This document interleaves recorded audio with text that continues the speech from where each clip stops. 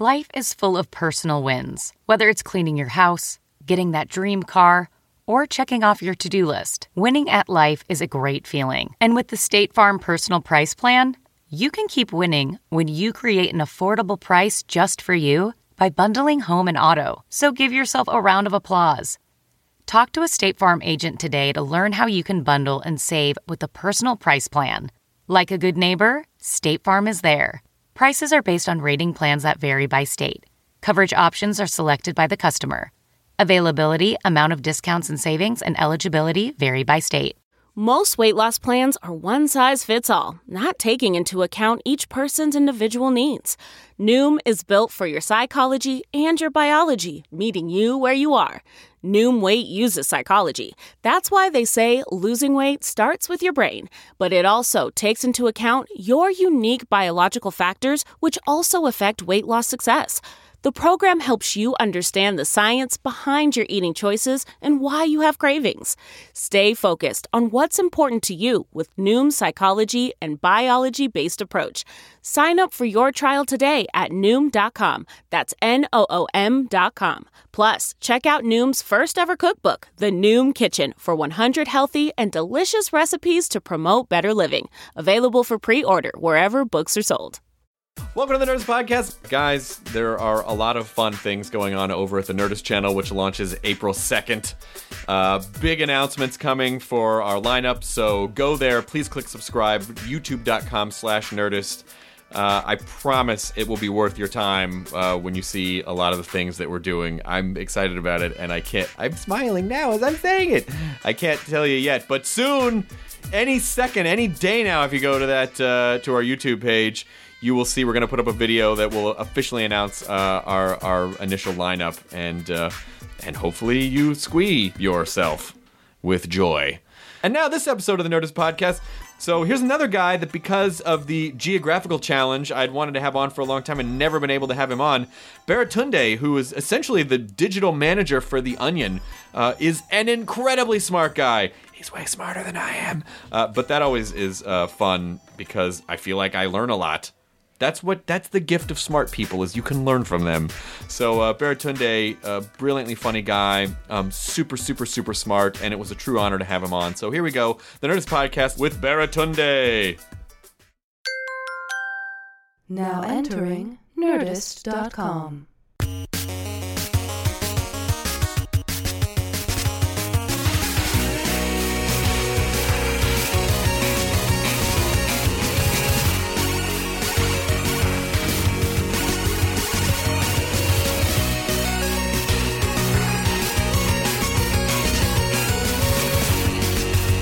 All right.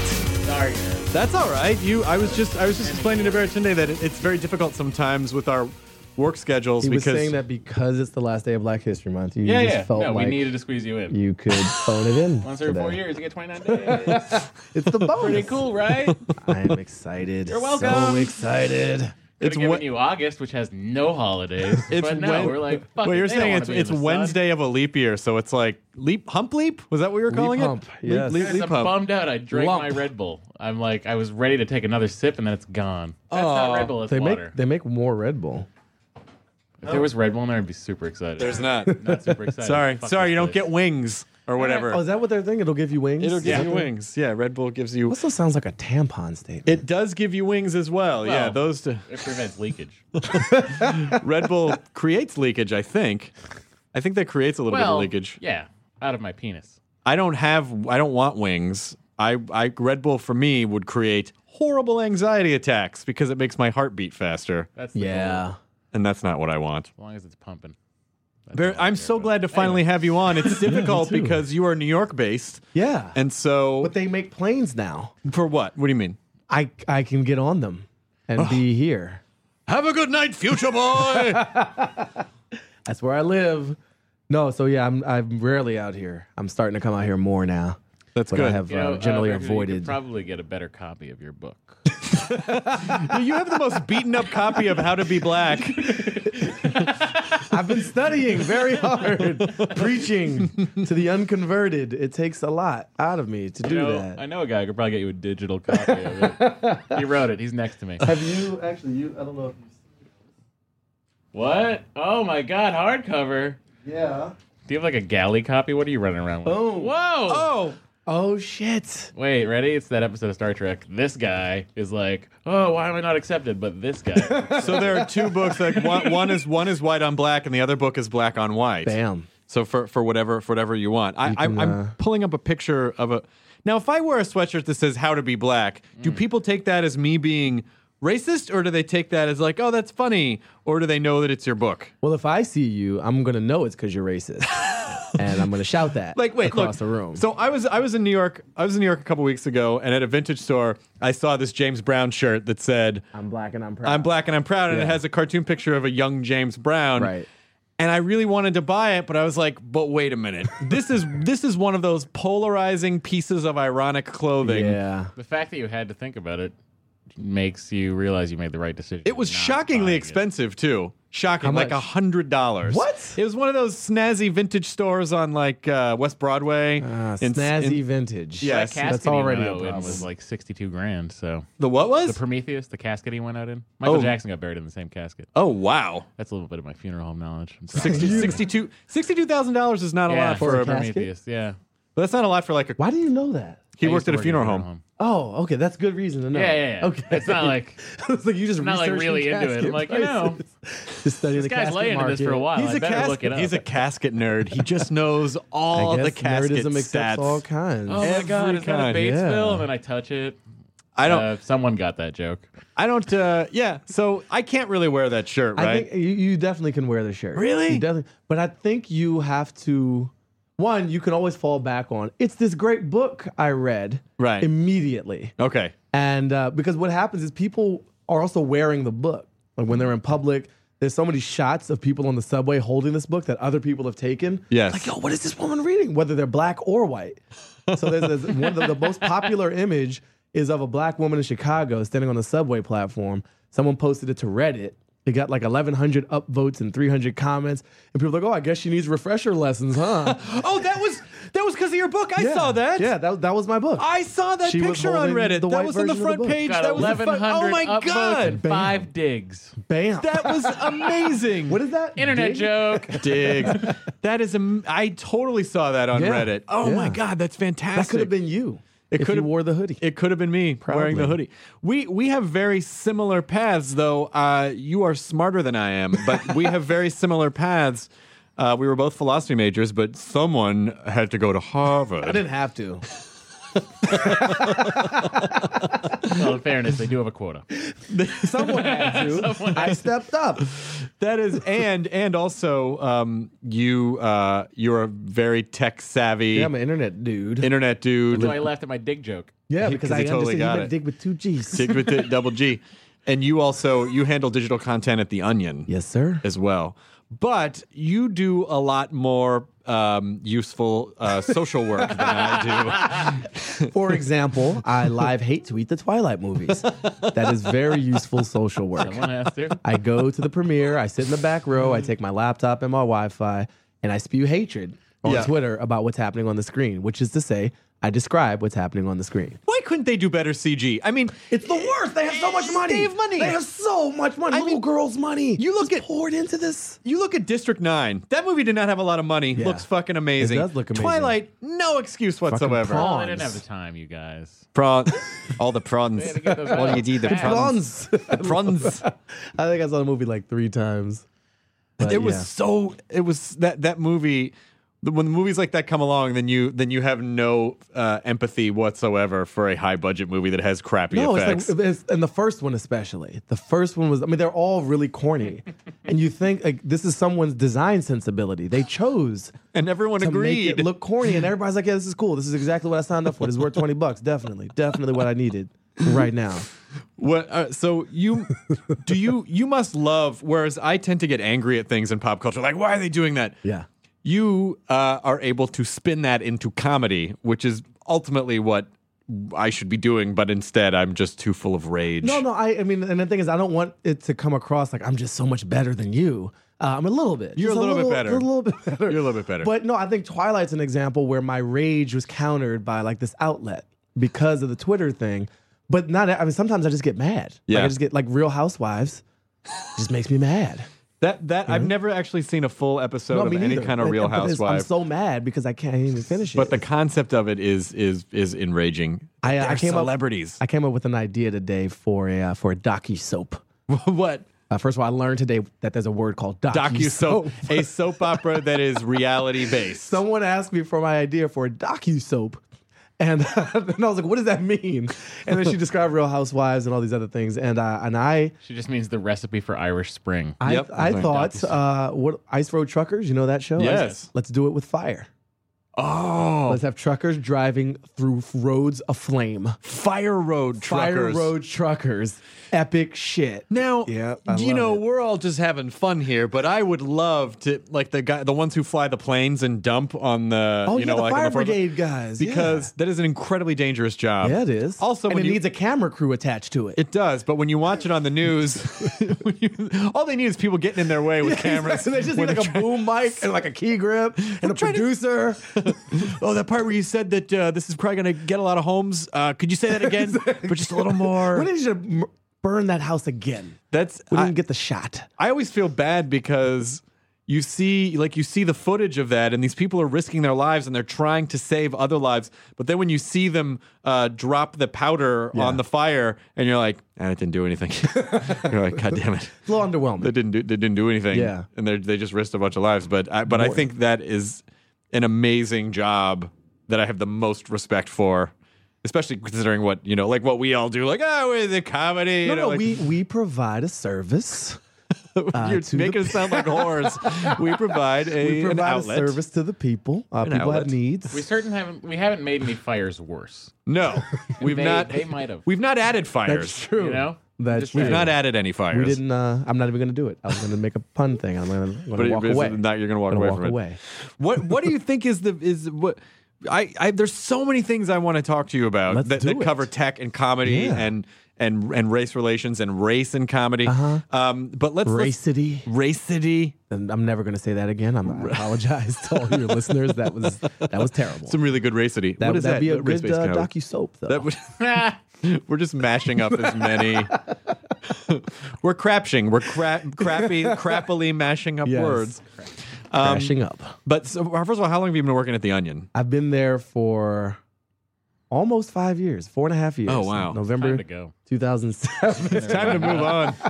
Time to move Well, on. in a collegiate timeline, I guess I'm like a super duper senior at this point. And what is director of digital? What essentially what does your day look like I at The have Onion? kept my job by not describing that to anyone. That's a good idea. That's a really It's good very, idea. Very important, Director of digital can mean a lot of and things. no one else can do it. That's what you need to know.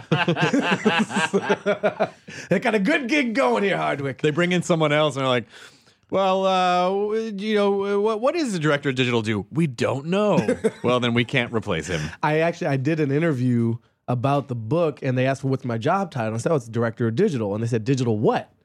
And I was like, all of it. Like, just digital. And they refused to print the title. They're like, can we call you something else? I'm like, you could, but that would be journalistically inaccurate because that's actually my title. It spells DOD. I made it up. I like it.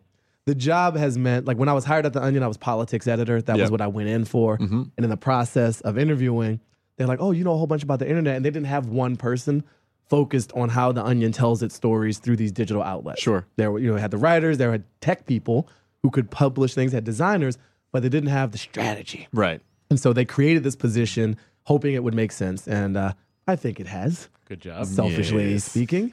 But so I would describe broadly my job is to help this organization tell its stories, engage with its audiences through every digital platform that's out there. E-readers, tablets, phones, the web, the laptops and computers, and to work partnerships, with external companies. So YouTube type partnerships or Vimeo or any kind of, a lot of tech companies. Yeah, because I have a big foot in the tech Onion community.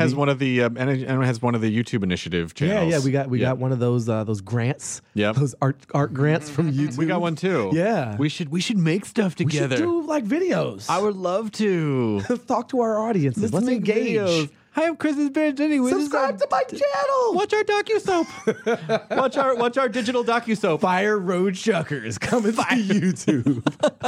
That is not a bad idea. And it's also meant, so it's like planting, I describe it loftily as like I plant a flag in the future and then we charge toward it. But it means I tweet. It means I put us, I put us on Facebook, I put us on Twitter, and then if I'm doing my job right, I'm making parts of it obsolete continuously. Sure. Which is, trying to internally sell, like taking the internet and not seeing it just as a distribution platform, right? But seeing it as a creative opportunity. Right. So when The Onion live tweets the Oscars and the Super Bowl, that's not just taking jokes we've written before and pasting them and pressing publish. Sure. It's a whole different way of writing and collaborating. And keeping it's it fresh, I think. Yeah, so I think for the writers, like at its best, it's not an extra job. It's not a burden. It's like, this is a new way to write this character that is the Onion that's been around since the 1700s. That's an interesting way to look at it, just in terms of the Onion itself being a character, because it really is like a breathing entity. Yeah, no, it's this condescending, all-knowing media evil eye that has flames coming off of it. And, but also you're sort of a face of it, which the Onion previously did not have. It was by design like a fake, soulless, satirical.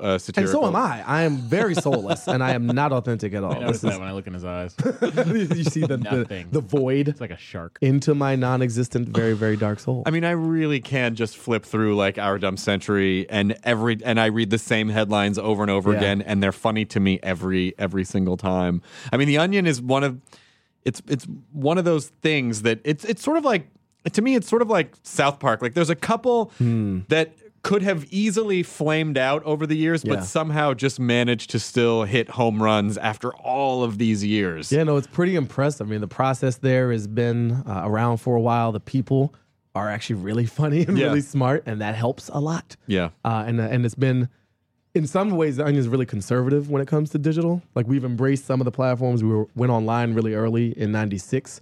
But we don't crowdsource our jokes. Right. There's been a non-embrace of some elements of participation because The Onion just couldn't do it. The voice is so strong, it's condescending. Like, we don't follow anyone on Twitter because everybody's an idiot. And that's part of the character. So there's a limitation to that as well. But when you carry through the joke that far, but there's also a consistency to it. So in the long run, who knows what'll happen? Well, you must get tons. I do not envy your inbox of people like, this should be an Onion headline. Yeah. Or you're on the road, they're like, I got the greatest Onion headline. No, or they're like, this should be a black people headline because I'm black. They want me to put in the black newspaper. And that's also frustrating. Because you run a black political blog. No, I do. It's called Jack and Jill Politics. Yes. And I'm a co-founder of that blog. We have grown far beyond me since then. And so we have a much wider cast of writers and guest bloggers. So that's on the more earnest side of my brain. The Jack and Jill Politics thing. The Onion taps the absurdist side of my brain. Is it irritating to make it about race sometimes? I mean, like, I'm curious what the delineation is between, you obviously have, you can say it. I'm black. You are black, but I mean, it's sort of the difference between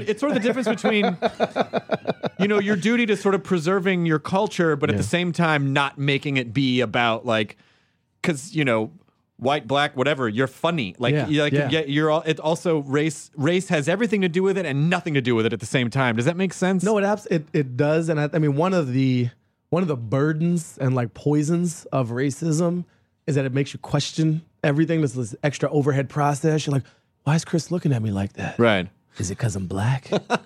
Why is this microphone this color? Everybody get this color microphone? Is it because I'm black? Why didn't she call me back? Right. Is it, and so you have this lurking, like, evil voice over your shoulder, poisoning your thoughts about people's motives and about the reaction. And maybe you're just not good, or maybe she's just not that into you. I mean, there's a whole bunch of reasons the world reacts to you the way it does.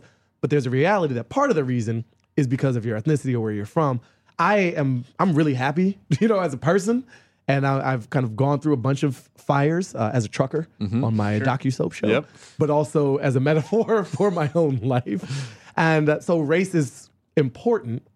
It's definitely not the only thing. Sure. And, I hosted a show on the Science Channel that had nothing to do with being black. The Pop Sci show. Yeah, I happened to be a black guy in the future, which I found rewarding. Yeah. Because at least there's one of us who's going to be there, and I could be like a symbol of that. You don't really. You and Uhura, and then eventually Cisco. That's it. Yeah. Yeah. And who was I can't remember her from BSG. Which Oh, one? I didn't watch. Trisha I've never Helfer. watched I only remember character I've names. never I watched don't it. know. I just thought. You've never watched? No, How is part he of on my this part of my show? nerd brain is He'll like, tell you I anything can't- about the next generation, the NCC 1701D. I can go A, B, C, or D. Whoa. Or E even. And I he can talk about the casket refit. pricing. He could talk about casket pricing. I can talk about the NCC 1701J, which was only seen in one Okay, episode you've of proven yourself. Enterprise. I apologize for kind of calling you nerd card. I am out of my nerd depth with you, sir. Where did you? Yeah. Are you from DC? Yeah, I grew up in D.C. I grew up in the 80s under our crackhead mayor, Marion Barry. That was a formative experience for all of us. I survived that fire. DC is such it's such a bizarre. I don't think people really understand that like the no taxation without representation thing is really.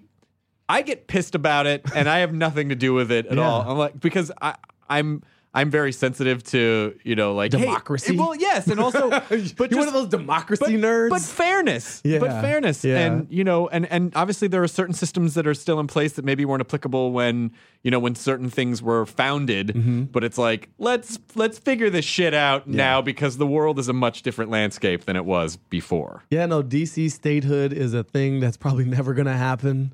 I remember, I was in DC for the inauguration, for Obama's inauguration. And when inaugurations are great moments because everybody likes to attach their thing to it. Sure. So I see all these Obama signs everywhere, black people just expecting tickets to the inauguration because they're black. They're like, I voted for the black guy. Where's my ticket? It's like Matt Damon didn't get a ticket. You should, chill out. These are in hot demand.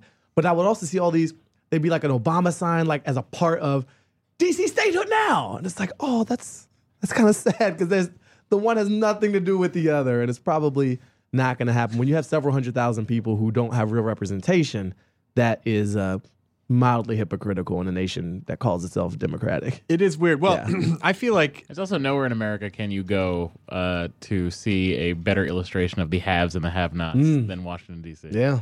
Oh, It's yeah. really quite fascinating. Well, if for people who've never been to DC, it really because we were just there. We just performed there a Okay. couple months ago. How'd it go? It was great. Great. It was it was amazing. We performed at the 9:30 I did Club. really it well, was thank super you. fun. But I was really asking, how was it for you? Good. It's good. I had a good time. Would you do it again? I would. I would. nice. oh, I love to go back. I really enjoy DC Yeah. because it really feels like it just looks like a Roman city. Yeah. It just some like of that architecture's strong. you're like, oh my gosh, if you were walking down because everything looks newer, obviously, than the ruins in Italy. Hopefully. But if you were walking through ancient Rome in 200 BC, it could, if you took away the cars, like some of the structures, like, oh, this is maybe what it kind of looked Yeah, they like. had homeless people. DC has homeless people. It's exactly the same. It's funny, growing up there, I don't see it. I see it, it's just home. Yeah. And the museums are that's a normal thing. Like they were, I don't know if they're still free, but Yeah, they are. The Smithsonian's still free. Yeah. that's normal. And then when I traveled with my mom as a kid, we went to Chicago. They have this great museum of science and industry, and they have like Yes. a mock coal mine, and it costs money. I'm like, how dare you charge for access to history? This should be free. But DC is an exception, Right. to that rule, and so even the architecture didn't stand out until I left for a while and came back, and now see what you're talking about. Yeah. Yeah, I love it. I really, I love going to DC, and I feel like it's one of those places where I feel like kind of wandering around like Adams Morgan or any of those places. Like, this is a really cool. When I grew up next to Adams Morgan. I grew up in a neighborhood called Columbia Heights. Okay. And like a lot of cities, it's experienced redevelopment. How was that? That's a nice term. That was really Better than gentrification. It's experienced the reverse of white flight, Sure. white influx, and the displacement. So my old neighborhood is so different from what I remember. My neighborhood was one of those like Wire-esque neighborhoods. Sure. In the 80s and in that particular period, it was all black and Latino. Who was your Omar? There was I don't want to talk about it, okay? That's He understandable. brought shame. We didn't have a guy just walking around openly with a shotgun. Okay, good. It was not Wire-esque in that right. sense. All right, just checking. Just checking. No, I'm glad you went right to the heart of Yeah, it. you need to know. We had a Brother Muzo, though. Yeah, nice. Actually, we had a police officer, Officer Bonnie, who was just a badass. Officer Bonnie was white. Officer Bonnie was, I believe, transsexual. Officer Bonnie carried 2 silver or chrome guns. Oh. Just super badass. And I still have this image in my head of Officer Bonnie with both guns leveled at somebody on my neighbor's porch. It was a Saturday morning. This was my cartoons. You look out the front window, and there's Officer Bonnie telling people to freeze and drop it. It's like, holy shit. This is pretty frightening, but amazing. Have you tried to look her up on Facebook? Maybe Officer Bonnie's still out there. You know what? I should. You should Because see I'm if sure she's still there. someone knows what happened to Officer Bonnie. Someone. Yeah. Yeah. Hopefully she's still out there. No, because she has a huge enough presence that somebody else would have kept in touch and tracked her. I moved out and then haven't lived there since, but there's people who do these things. Where'd the love go for Officer Bonnie? I mean, it's like... No, the love is still there. The love is still there. We're going to rekindle that. Officer This is getting Bonnie weird fan now. page. No, cut to wedding Fine, bells. exactly. I found I Officer married Bonnie. Officer Bonnie. Hey, like Officer Bonnie on Facebook. But the point is, this neighborhood is really, there's a Target Yep. now. There's a dance studio. There are all these wine bars and much fancier restaurants. There's a young white couple living in half of the house that I grew up in because they sliced it up so much and made condo units out Oh, of it. wow.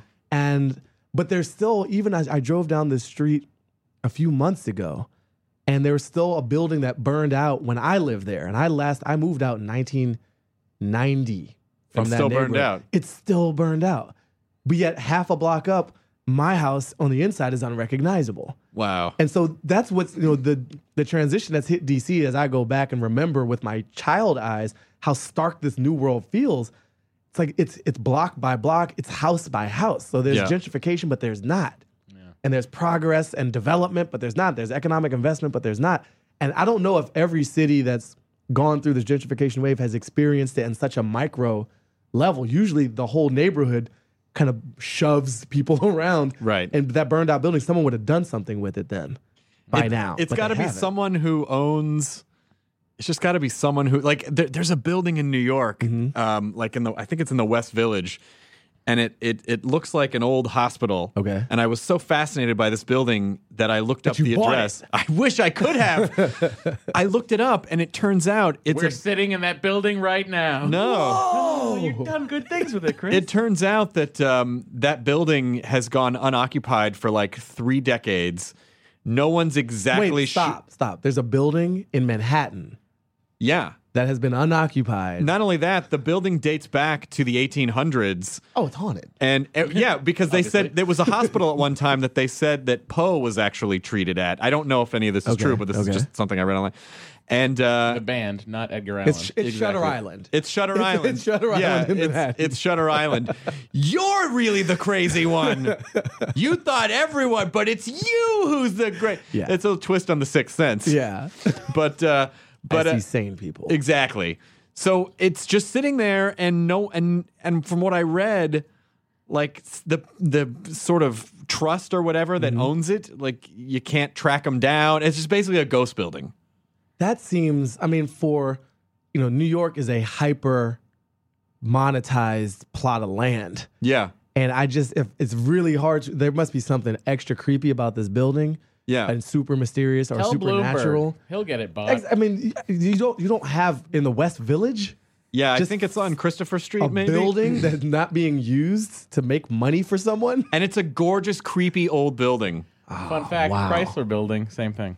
No one's in there. Have you ever actually seen anyone empty. go in After there? the I've never bailout, seen they were anyone like, go "I in there. don't get- Who owns this?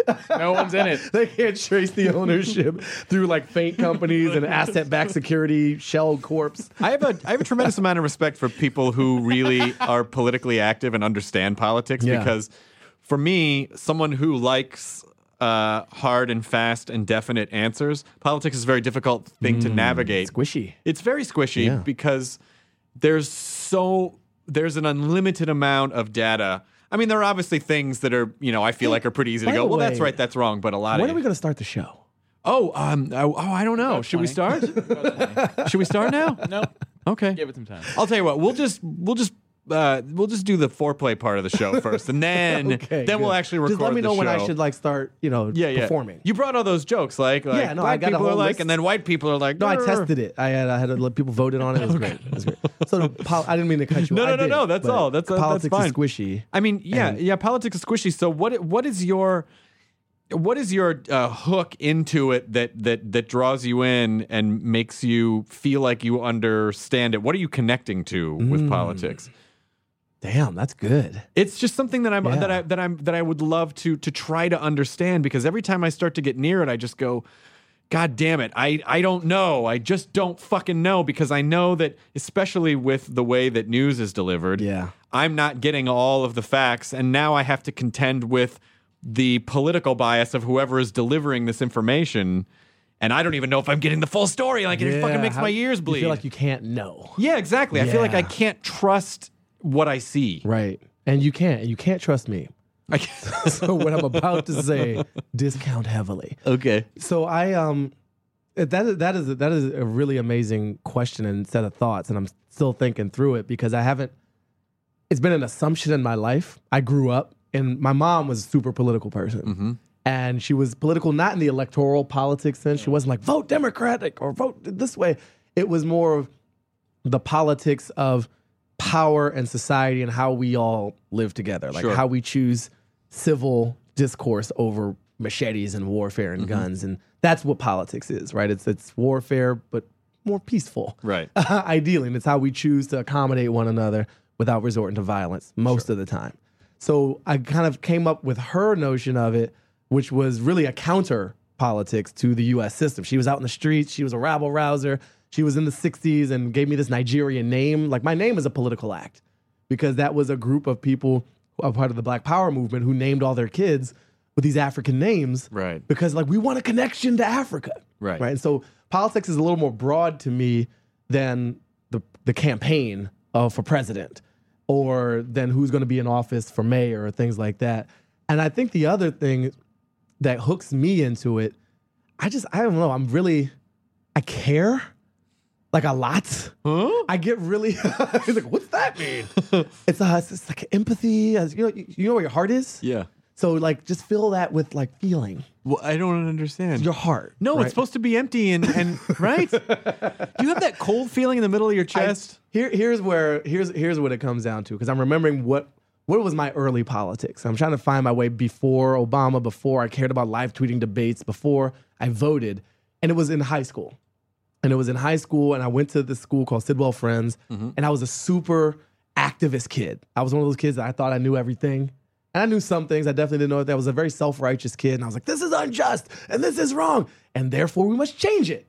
Right? I get really irritated at injustice. Yeah. And fairness. Right. To your point, right? You care. I do. DC bothers you. You're not a resident of DC, but the unfairness of it triggers something in your heart area, because you have one. It goes back to being a nerdy kid who was bullied. Yeah. And so I can't, like, bullying, and to me so many things connect to bullying. Yeah. It's like, well, that's not fucking fair. That guy can't speak up, and you're taking advantage of somebody. You're abusing your power in some way. You're cheating the rules. Like, all those variations from the path of goodness, or truth, or justice, irritate the shit out of me. Right. They actually make me upset. Like, the fact that we actually have to debate whether or not it's okay for gay people to get married in this country is, it's like, when you're talking about someone's rights, how could you ever, first of all,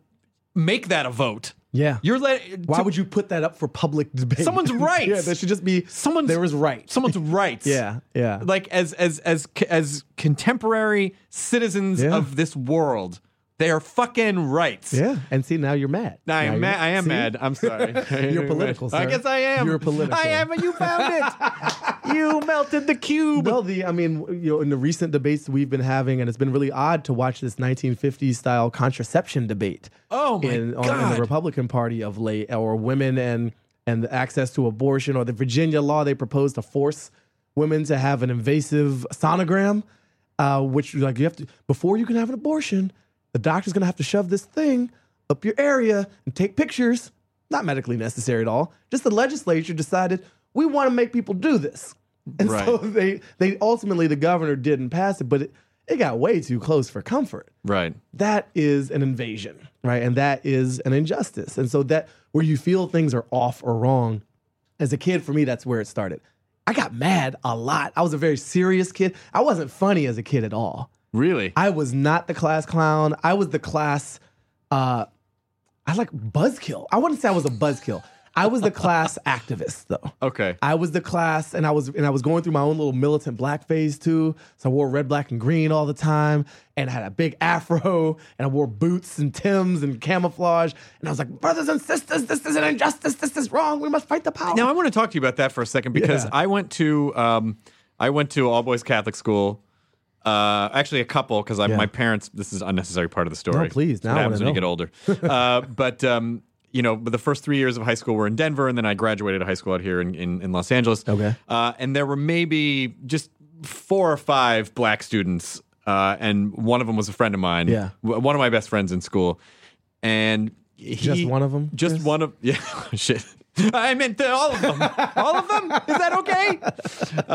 And so this guy Tony was one of my best friends in school, Yeah. and he was very. I mean, without labeling him too much, he was very culturally Caucasian. Okay. Very culturally Caucasian. Okay. So we ended up both going to UCLA, and he joined Phi Beta Sigma, which is a militant African American fraternity. And way went in the other direction. Yeah. Like shaved his head. It was like School Days, like the Spike Lee movie had come out. And so he shaved his head, and they did like the stepping in the schoolyard, and he kind of stopped talking to his white friends and sort of, and it was a complete change. Yeah. And I resented him about it a little bit because I'm like, who the fuck are you? Come on. Yeah. But at the same time, I realize this is an experience that I cannot possibly understand.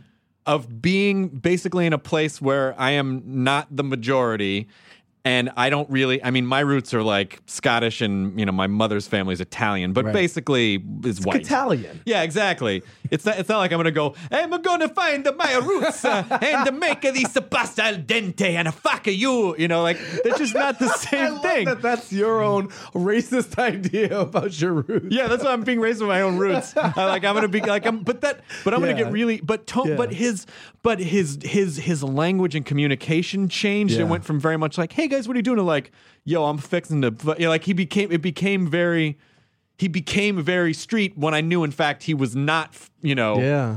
And so it was just an interesting identity thing that he went through. And so what from your point of view, do you experience that? Is that am I right in saying that Caucasian, it's just something that we can't really understand? I think more people can understand it than is assumed, but it is relatively unique. I think because of the word you used, roots. Yeah. And there's the Alex Haley book, obviously, but I experienced an exchange, shall we call it, a conversation, pretty one-sided. I have this Nigerian name. I like my name. There's a nice ring to it. It rolls off the tongue. Never had many issues with people challenging it, except they assume I have a nickname. Or like, oh, what do people call you for short? Right. Baratunde. No, but like for sure, like your friends, like your good friends, what do they call you? Baratunde. Right? You just gotta repeat that. And why you can say encyclopedia. Right. You can say Baratunde. Say it. Encyclopedia. Encyclopedia. My name's easier than that. My psych. My psych. You never exactly.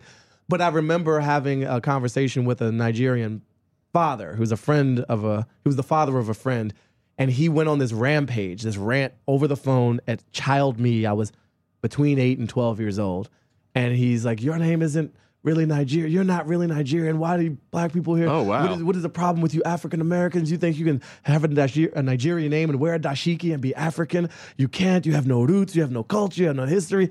And he basically hit me with like this harsh, ugly truth. And I was a kid, so I was like, what is wrong with, why are you a bully that you're yelling at a child on the phone about how he's not really black? Right. Because you're from Africa proper, and I'm from DC and can't quite trace it. But this clinging for meaning and for history that you don't know how far back things are. The trail goes cold. Like there's no NCIS slavery edition, right? Right. It kind of runs out of places to go. They didn't really was- keep. if They didn't there really keep was. records. If there was an NCIS slavery, it'd be very low rated. Yeah. CBS wouldn't play over it. You don't think they would? I don't think CBS would pick it up. No. I definitely don't think that's part of their overall demo. Yeah. Here's my pitch. Whoa! What are you doing? Put me down! Like they literally just throw the guy out the window. But you're right. There wouldn't be any records of But that absence is felt, and I think you also have, in the ages of high school and of college, those are super exploratory years for people. Sure. We're all trying on different identities. I want to try this food. I want to try this type of cinema. I want to try dating this type of person. You're away from home for the first time. It's his first chance to reinvent himself. Yeah. And like give it another shot. Maybe he felt cheated because he didn't have a lot of black people around where he grew up, and now he's found this new family, this new cohort of people that like probably gets him and is saying, you're this, you're that, you're that. You come from this, you come And you from want to that. belong. You want to belong. We all want, everybody needs somebody.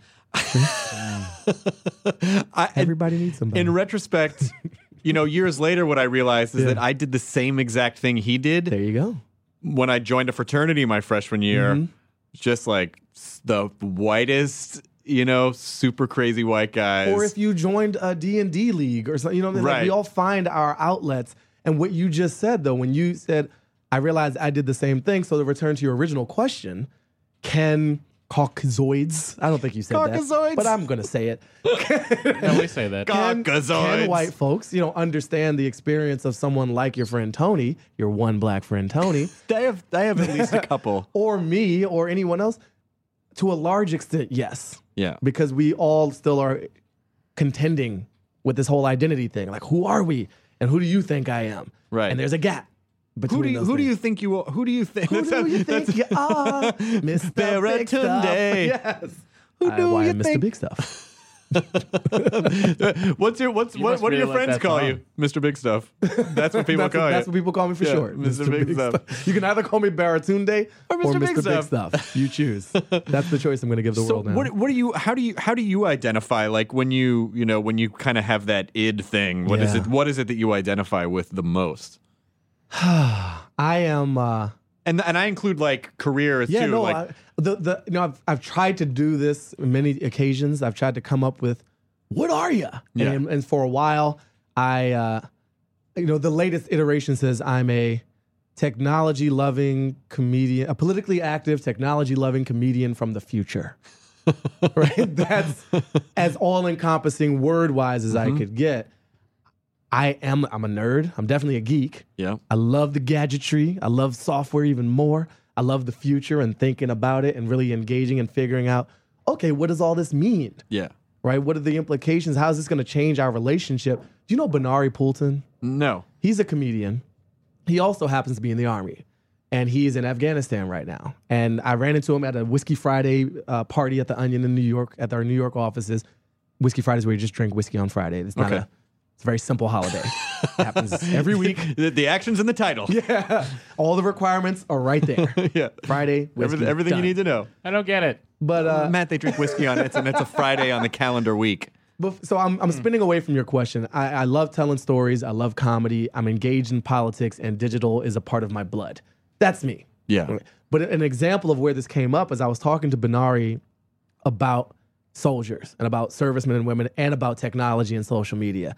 And we were talking about drones, right? We're talking about drone warfare in these huge bases in the southwest of the U.S. where pilots, in sort of quotation marks, clock in to war. They go in, they report, they sit down at a console that looks a lot like a video game console. Yeah. And they fly over, they take pictures, they drop bombs, they shoot missiles, they blow up insurgents, maybe families by accident. And then they clock out and they go home Yeah. that day. They walk out of that building and they're back in America and they play ball with their kids and they cook dinner and they watch sports.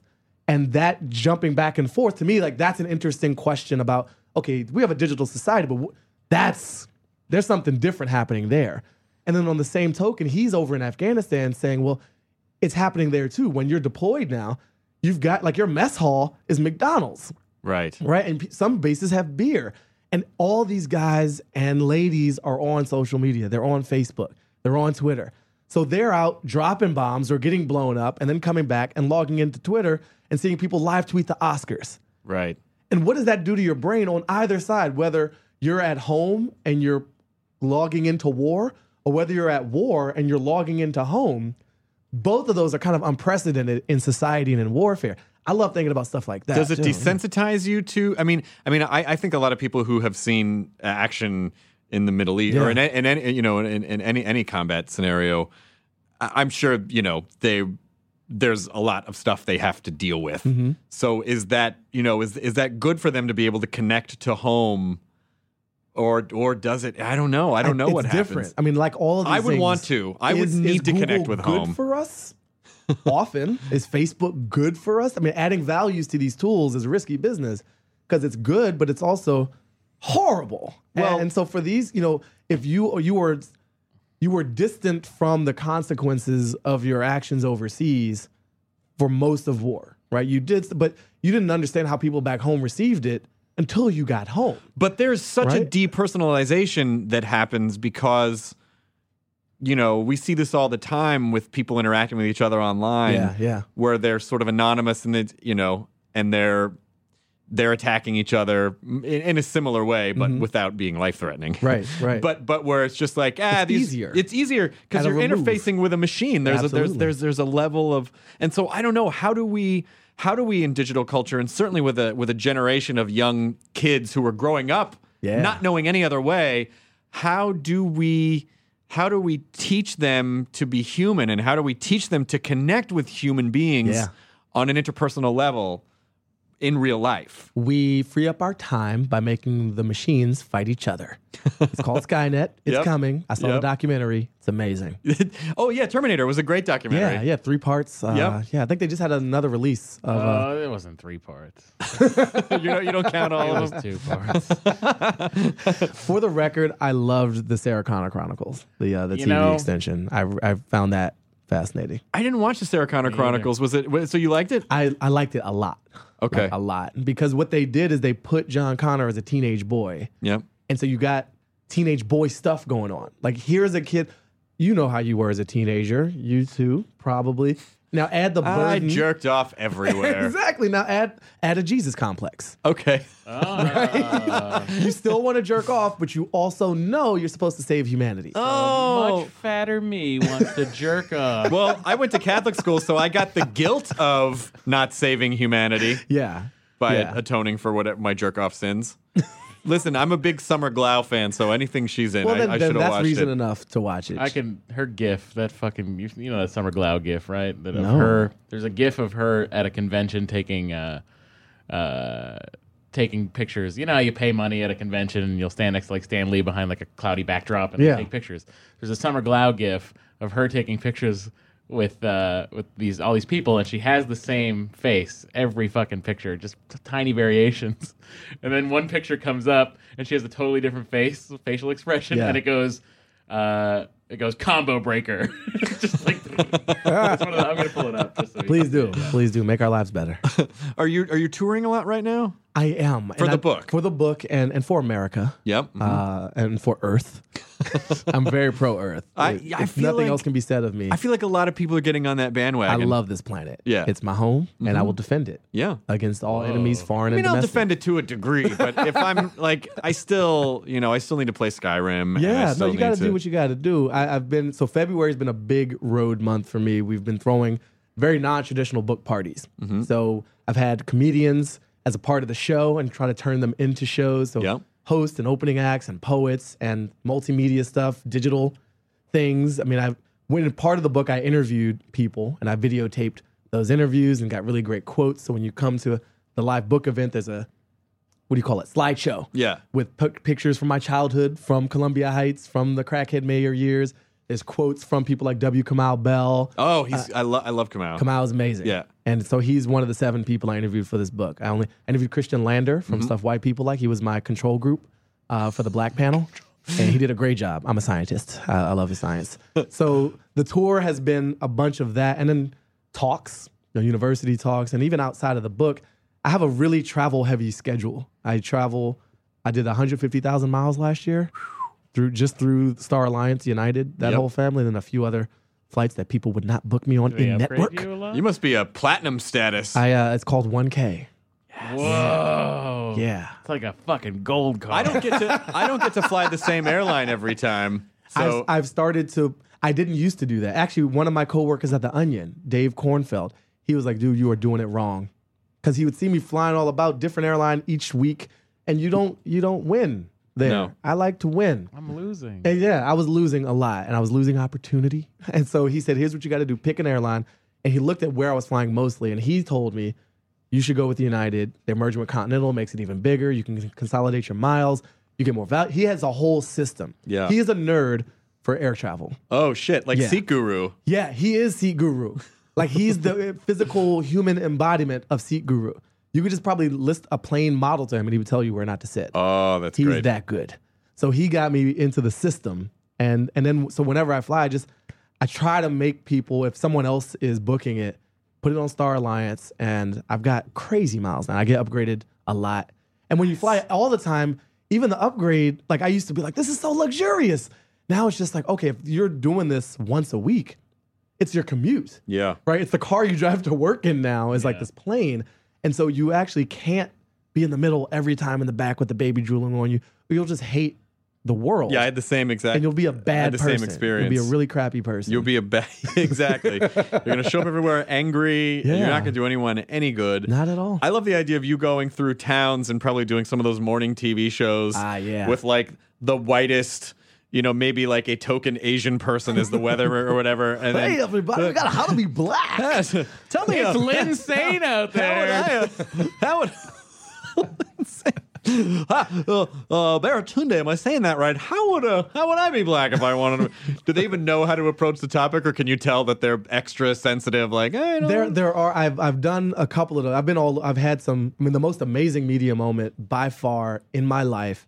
Terry Gross okay. Oh wow. Yeah. did Fresh Air on the day the book came out, and she's like a therapist in the body of an interviewer, and it's a very tiny body. Right. But she went so much. She's like, we talked about the book, but then she's like, tell me about you. Yeah. Tell me about your childhood. Tell me about your father. She just kept going and going, and all these things were revealed. She's like a master at her craft. Yeah. And that was like really high point of, not that other people aren't great, but like Terry Gross. Yeah. But I've also done a lot of radio, and I think because of the comedy angle, there's always a twist. Like doing stand-up, you work with different audiences. Yeah. And so you learn how to read that crowd versus like an MSNBC appearance. And so with Terry Gross, I may play a little this way. With Drive Time Radio, I may play a little that way. And so I haven't had any like blow-ups. There has been some people are much more comfortable with it. Some are much more like yokely-dokely. Which is just a great thing to add to How to Be Black tour. Just like Sure. yokely-dokely moment. Yeah. Yeah. The Ned Flandersisms. Miss that guy. What do you see technology Death. taking? Nothing but death. Nothing but death. Death and darkness. Death by machines. Yes. Well, even just, I love I the fact keep that cutting you off. No, Please, no. yeah. That's fine. Please, we do it to people all the time. I love, it's, we're going through a very similar experience with this YouTube, this YouTube initiative. Yeah.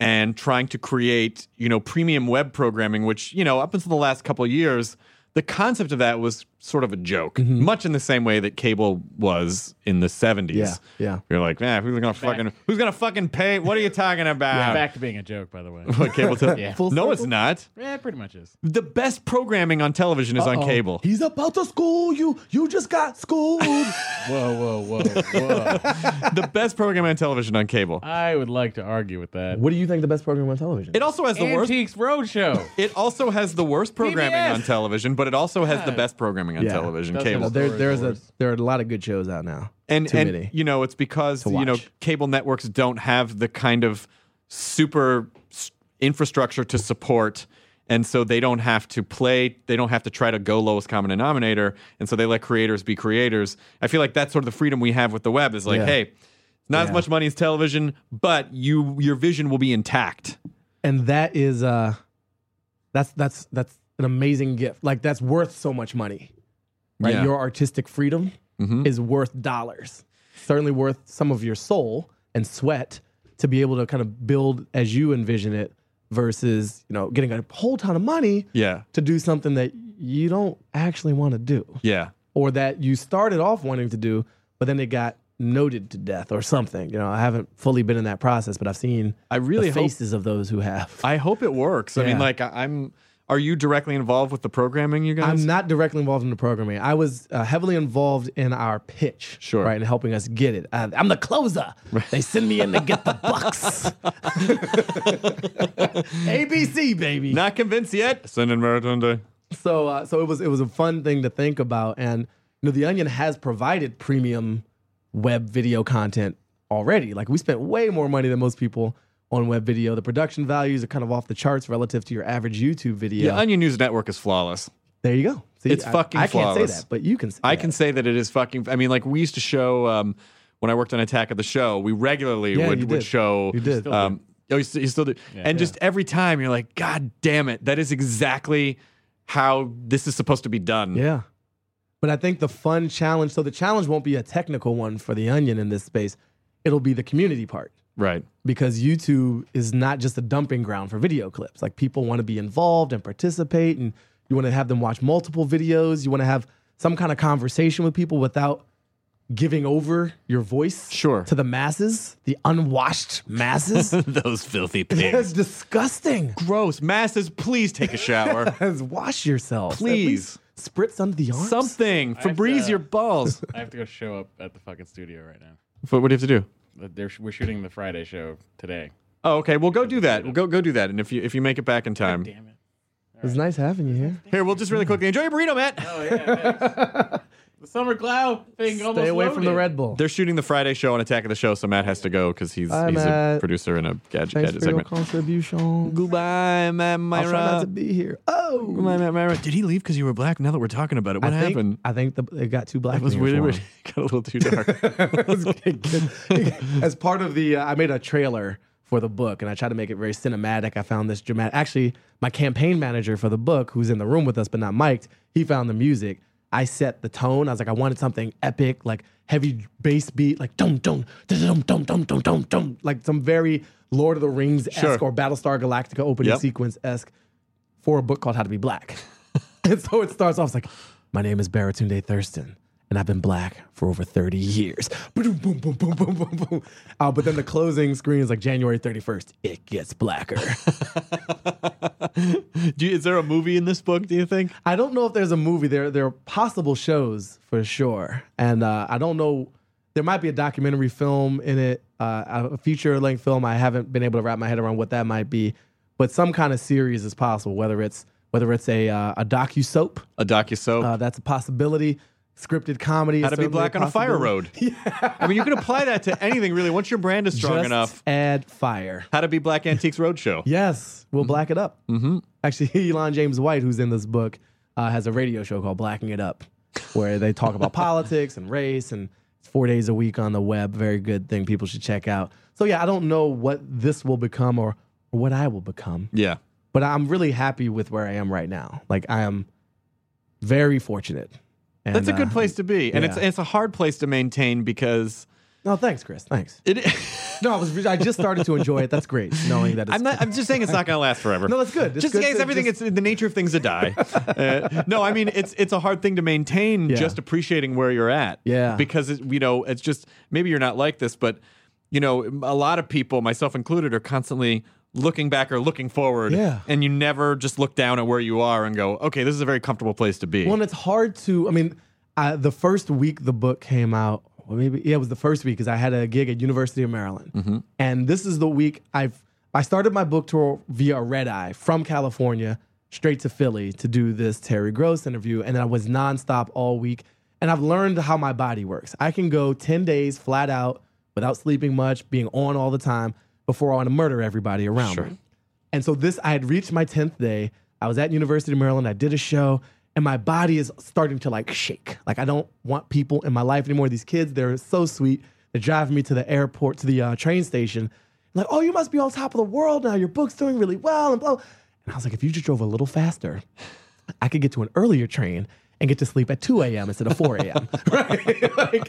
And there was no enjoyment in week one. Yeah. None. I had no time to breathe. And so things have become a little bit more paced. So not only is there what you described, which is kind of the anticipation of what's next or the kind of second guessing of what came before, but even in the moment, there's the juggling of the duties. Like I got to pay people. I got to pay my rent. Oh, I forgot to pay my rent. Oh my God. It's just like Yeah. I'm running around and these little things trip you up and remind you you still got to live. Yeah. And so my biggest challenge, and I'm trying to be better about this, is to stop every once in a while, right? To force breaks into this fire road trucking life, to force, truck stops, Yeah.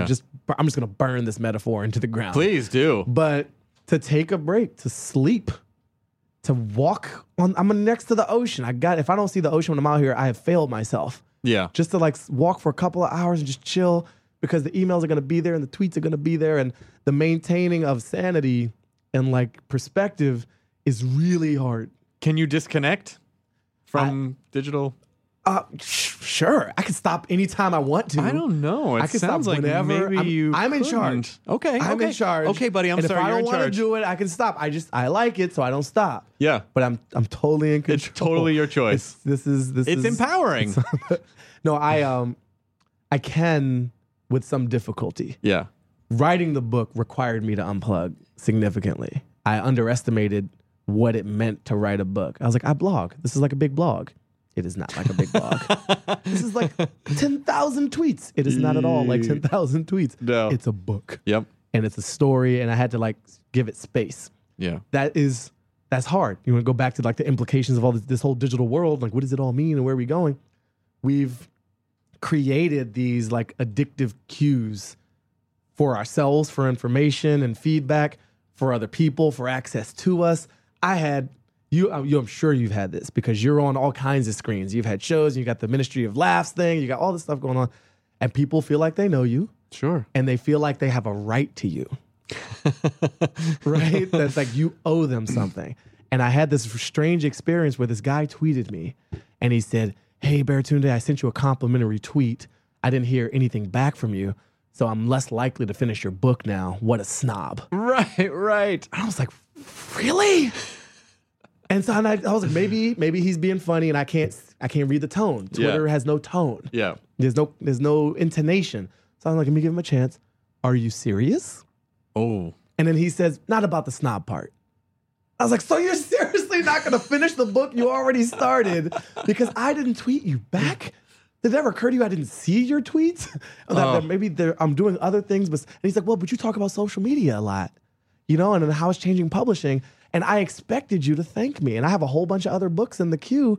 And so yours is going to, I'm like, so all those other authors tweeted you? Like, and from his point of view, Yeah. he can't possibly understand, like, because you could, and I think the reason that hit you on a certain level is because you want to be able to communicate with all those people. And these tools make it so easy. They're that just you feel not like you can. There's not enough hours in the day There really to cover all of it, and you do your best. And for the most part, people are very understanding. Yeah. Every once in a while, someone will be like, I thought you were cool as you do this. And you're like, but are you trying? It's not my fault, please. And then I think here's the twist for me. If I did what he felt entitled to, right, respond to everybody all the time, regardless, I would never have a book for him to not finish reading. Sure. Because I wouldn't have That the would take space up all to your write time. it. That would take up all your So time. it's, it's beautiful to be in contact. It's beautiful to learn and to be connected and to get ideas and be in this sort of shared writer's room with the world and to know what's happening around it. But the flip side is really interesting too, whether you're a soldier at home or abroad, whether you're a writer. Yeah. Here, like, there's a tension, there's a new balance that we're going to have to strike with one another, and we're not there yet. This is the weird transitionary period, which I don't know if we'll ever leave, actually. Yeah, because we, 'Cause it keeps changing. social media makes the internet feel like a fucking commons area or like a living room. Yeah. It's Where a big like, living hey, room. and then people kind of come at you sometimes like, why'd you fucking drink the milk? And you're like, I wasn't. Well, because I was thirsty. Sorry. But I'm curious about digital culture. About if you think, I mean, you guys are already doing this, so maybe this isn't even a consideration. Go but ahead. do people want to watch quality, quote unquote, quality produced programming on the web? When you look at the success, like so much web video success, Yeah. The short form. a lot of it pop. tends to be like how awful things are sometimes, or how lo-fi they are. Yeah. And can Chocolate we? Rain Friday. I mean, can we create Chocolate Rain on Friday. exactly Whiskey Friday? Yeah, thank you for the plug. Can we? Are people willing to accept high quality or better produced programming on the web? Because what I feel like the reason I think lo-fi is so attractive to people is because they relate to it. Yeah. And it doesn't feel corporate to them. It feels authentic. It feels very authentic. Yeah. And so when you see well-produced web programming, you're like, you're trying to sell me something. What are you fucking trying to sell me? And you automatically don't trust it. So is it possible, is this just part of the mashing up of the tectonic plates of media? But eventually people will be used to it because that's where we're going, right? I mean, within 2 years, televisions, devices will seamlessly get us onto the web and television at the same time. No, and that timeline, we're all terrible at forecasting specific timelines. And let me just say, I know that we can do that now, but I mean, a system has not been implemented. It's not easy. It's not seamless yet. You need special cables. You need a Roku box. You need just special Xbox with a kit. You need HDMI splitters, and it's not obvious. And for the vast majority of people, it is not happening yet. We're just getting internet-connected TVs deployed to enough numbers, and people refresh their TVs at a certain relatively predictable rate. So 5 to 15 years, we'll start to see the real merger of all these screens and the content that's on them. So I think the answer is yes to your question. Will people watch high-quality, long-form, well-produced content on the web? But the caveat is the web will be less of a separate space. Right. And it'll take that merger of these devices and the content and the networks that glue them together to get us to that point. I watch most television, and television's in quotes, on my iPad. Sure. Because I'm on the road all the time. And I'm on planes that are disconnected. So I can't even stream stuff most of the time. Or I watch it in apps. And then my Facebook feed is kind of like a TV channel because people are constantly posting YouTube clips. I'm checking out what did Santorum say at the debate last night and what did Obama say at the speech at the UAW the other day. So, but I'm not average, right? I'm a freak of nature for now. But people like you and me, we are the future. I have so many, I want to talk to you for we have a little bit of time left. Okay. But there's so many things that I want to talk to you about. We can always do a part 2. I guess, give them less. Make them want more, Chris. But we still have some time. We're on a very antiquated CD recording system here. Okay. That's just part of the trade of the studio that we use. That's and amazing. So this CD has 79 minutes and then it stops. Okay. So we got to stop when it stops. Yeah, so we have to stop when it's. I know it seems funny of that the Nerdist podcast is imprisoned by archaic technology. Is it CD-ROM? Because that would make me happy. No. That would be an ode to nerdism. It's a CDRW. It's CD minus R. Woo! I know. Everything's okay. Do you remember when that was a hassle? Plus and minus. Plus minus RW. I don't know which one. Well, one's a little more flexible than the other. I remember going, what was the name of the Micro Center? It was a big retailer. And there was another one. I remember trying to buy something from this computer superstore. Sure. And I didn't have a driver's license because I didn't drive. Yeah. But I had a passport. And they're like, oh, you need a government ID. So you need a driver's license to be able to use your credit card to buy this thing. And I showed them my passport. I'm like, sorry, we don't accept passports. It's literally more of a document than the fucking driver's license. You accept the DMV of Massachusetts? But not the federal government, the thing that basically sends Marines in to rescue me if I'm in a developing country where shit's going down. You don't accept that, but the Marine Corps will go hoo-ah for me. You only will bow down to the DMV of Massachusetts. Now, naturally, that sales associate had the power to change the policy, right? It's not the point, man. Point is, I didn't buy the RAM that I needed that day. Here's sort of a weird left turn. All right. Why is, maybe this isn't true, but is politics more religious now than it has been in a really I mean, I'm sure early, actually, maybe not even with our founding fathers, who I feel like were set. I mean, they literally tried to separate. Yeah. But do you feel like it's more religious now than it ever was? Feels like it comes up so much. What are your affiliates? But how come you didn't mention Jesus in that speech? How come you? Yeah. And is that dangerous? Religion's definitely dangerous. Like all tools. Sure. It can be wielded painfully and violently and with horrible consequences. I would say our politics has certainly become more polarized. Yeah. Especially in the U.S. And because we've got our two-party system and we've got, in some ways, maybe ourselves to blame in terms of the media culture that we have helped reinforce, which has people retreating to their corners of the ring. Mm-hmm. And with our own digital tools that allow us to just mirror ourselves in the media we consume. I don't watch Fox and I'm not gonna. Proudly. Right. Not gonna. And somebody is saying the exact same thing about MSNBC, looking at me across the ring. You're liars, you hate America, blah, blah, blah. And you're comforted by people telling you you're right, whether you are correct or not, whether the facts are on your side or not. We're in a post-fact world. Right. And certainly religion is post-fact by premise to some degree. It's faith-based. So you can't anchor it in fact. You got to go to something else. So in that sense, the stakes feel higher, the blood-curdlingness, the media environment, which encourages and sensationalizes conflict rather than resolution, because where are the ratings in that? Yeah, who wants to see people getting along? Yeah, that doesn't sell. And we got to sell cars. You know what sells cars? Conflict. So I think those are big parts of it. And whether it's more, and then the word religious is just an interesting choice on your part, because we have the stakes are so high in religion. Yeah. And I remember, I'm not a religious dude, really. I was baptized Catholic. Me too. And then I started going to an Episcopal church because it was closer. Right? That was my big religious epiphany. This church is across the street. That other one's 4 whole blocks away.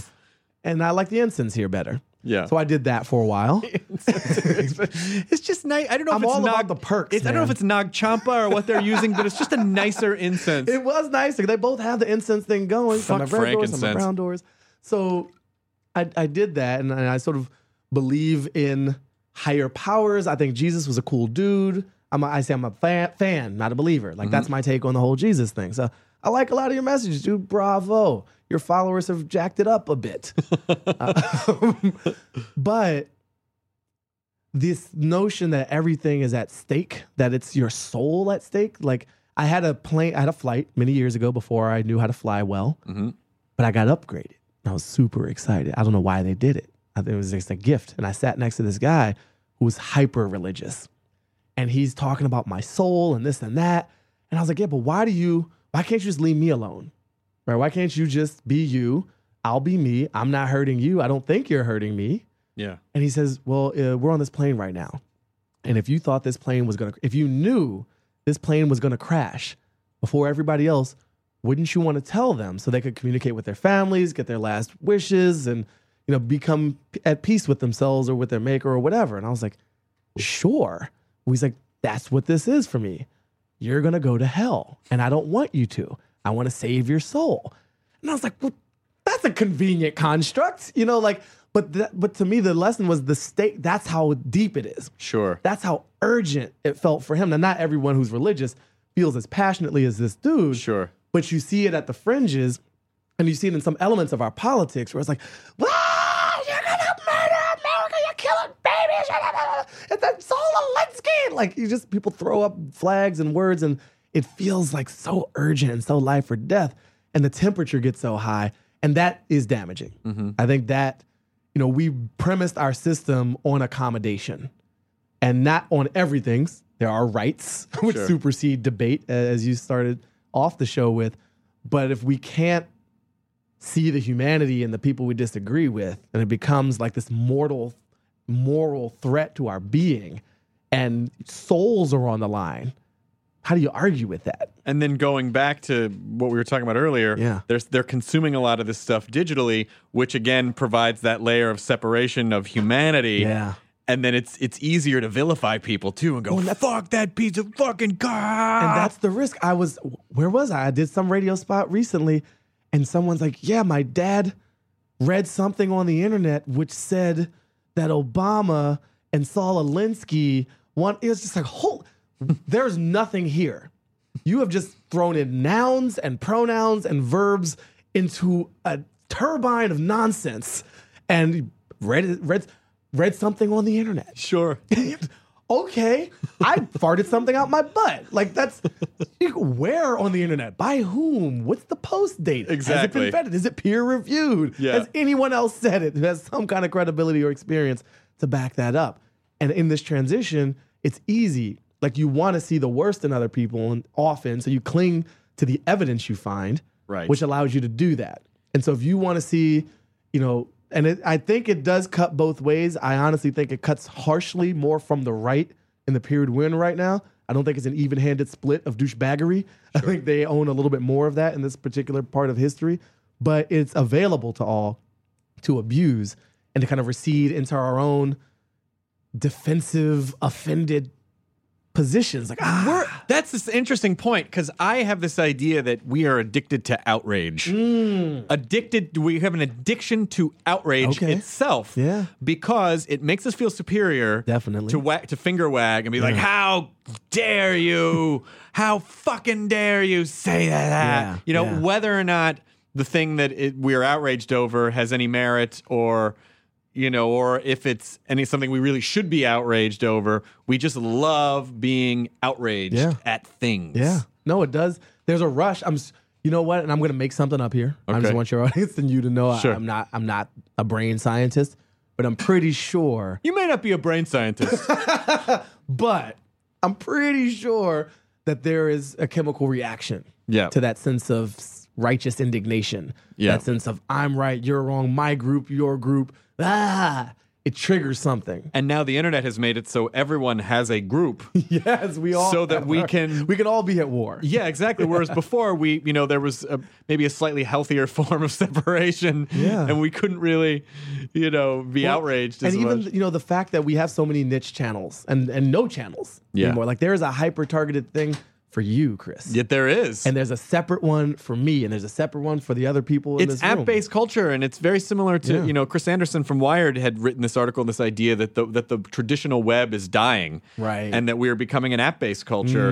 And when you think about it philosophically, our lives are relatively app-based. I mean, you look at someone's smartphone, and they have just surrounded themselves with a honeycomb of things that are specifically relevant to them, and they don't really want to travel too far outside that. And that's kind of what you're saying. No, it's icky. It's uncomfortable. Ellie Pariser from Move On, he gave a TED talk about this. And I don't know what, I think there's a word for it, homophily. Okay. Right? Attracting and kind of receding into its own likeness. That's a heavy use of the word like, paid for by Facebook. Yeah, but you weren't using like in the conversation filler sense. No, I wasn't. But so that phenomenon, he's written a book about the dangers of it. Like if you only consume media that already adheres to your pre-existing worldview, you're getting everything you want and not the things you should. Right. Not the things you need. So it's important to step outside our little bubble sometimes and experience. And when you have and this comes back to machines. Oh, good. We can put a bow on this whole thing. A fucking machine bow. So when we abdicate the controls and the programming switches to machines and to algorithms, not only do we get Skynet, before we get Skynet in the physical world at war, we get a virtual version of it, which is this hyper-targeted, the ads speak to you, your Facebook feed accommodates you, your tweets are you should follow this person, but not this. Maybe I actually should follow the pastor because he's saying something I need to hear. Even though I think, I'm not religious, I don't want to. That doesn't mean I don't need to hear something from a religious person every now and then. Yeah. Just to remind me of why I'm not religious, if even that. So where is the space for serendipity, for need over want, for should over can in this world of optimized, hyper-targeted, algorithm-driven thing? Where's the humanity, right? And when you said this word earlier about, human, we need to add the humanity back, and that's something algorithms can't do. No, and it creates what that thing you're describing is almost like the sort of traditional the archetype of the rock star who completely loses touch with reality because no one will say anything negative to him. Right. It's the circle of yes men. And he becomes this weird, spoiled, completely out of touch. And as a culture, that's what we're doing. And the fact that we're all obsessed with fame at the same time, that's so what's happening. That's a great leap. We are spoiling ourselves. Yeah. And we're creating bubbles around ourselves. Yeah. Little bubbles of self-affirmation. Yeah. Independent of fact. Right, because Often. we don't want to hear no, and we don't want to be challenged because it requires energy and it hurts to be challenged. And sometimes pain is good. Sometimes it is good. Sometimes you need it. Well, in conclusion, everybody should buy my book, How to Be Black. It was so wonderful to have you on. This was fantastic. We got to have you back. This is inspiring, and this is what shows should be. And thanks, man. It was just, I love smart conversation. Well, you are a master at that craft as well. So thanks for having me. Let us affirm each other. We're in each other's bubbles. No, you're cool. No, you're better. You're better than I am. Chris. Okay, I'm totally gonna read your book. Nerdatoon Day. Yes, Nerdatoon Day. Signing off. Enjoy your burrito, everyone. Now leaving Nerdist.com. Enjoy your burrito. Summer is here and adventures await. Wondery and Tinkercast are teaming up to bring you a summer of wow with new episodes of your favorite podcasts. Go on an epic adventure with Portuga the Pirate as she takes a road-tripping adventure across the country on Little Stories Everywhere. Immerse yourself in the life of someone amazing and listen closely for clues to guess who this person is on Whose Amazing Life. Listen to Wow in the World to discover something new about science, technology, and innovation, and the world around us. This summer, bring your imagination out into the world and find your wow. Visit Wondery.com/Summer of Wow to find new episodes of your favorite shows and to download scavenger hunts for the entire family.